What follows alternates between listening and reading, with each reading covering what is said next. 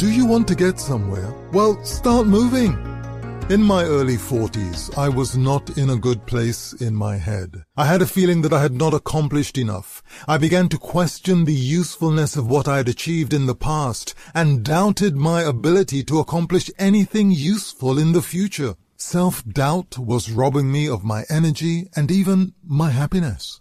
Sometimes we look at what we want to do and it seems overwhelming. So we tell ourselves, I can't do all this. Therefore, we don't even try. One of the solutions to this state is action.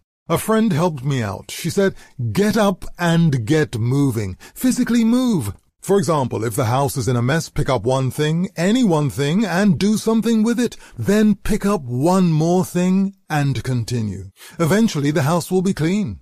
She said, apply the same strategy to what you want to achieve. Just start. Get moving. One step at a time. Hope you have a day moving in the right direction.